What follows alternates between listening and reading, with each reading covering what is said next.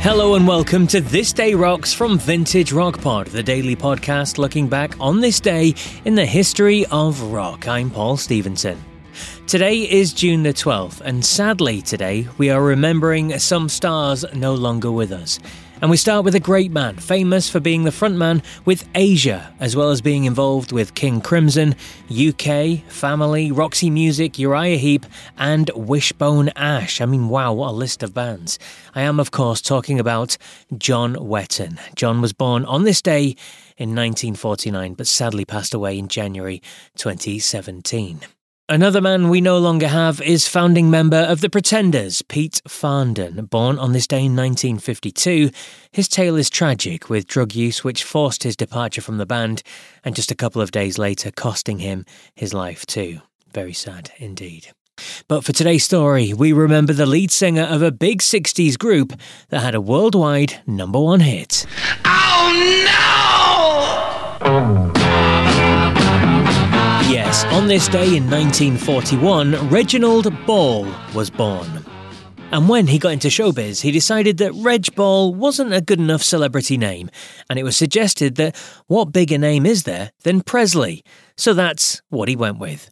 Reg Presley, the lead singer with the Troggs. Reg led the band for so many years, until his sad passing in February 2013, aged 71.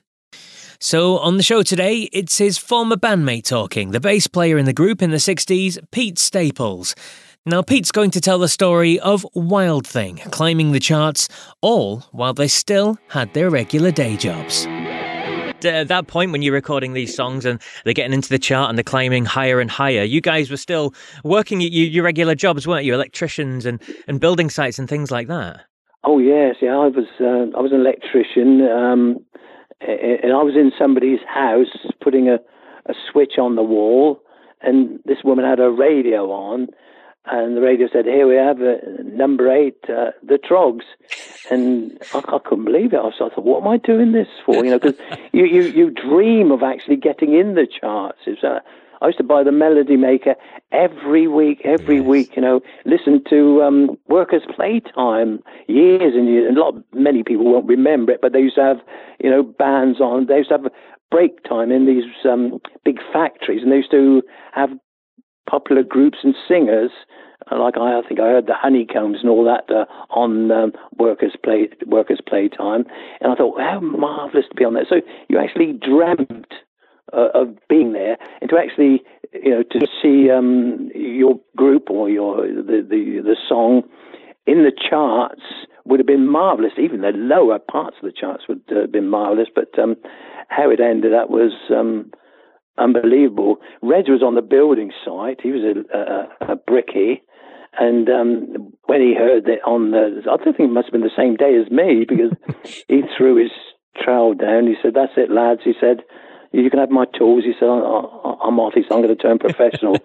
so we rang Larry Page up that night and said, "Larry, you know, we're number 8 in the charts. You know, do you think we ought to turn professional, pack our jobs here? Because silly, wasn't it, working? And your record's right up in the charts there."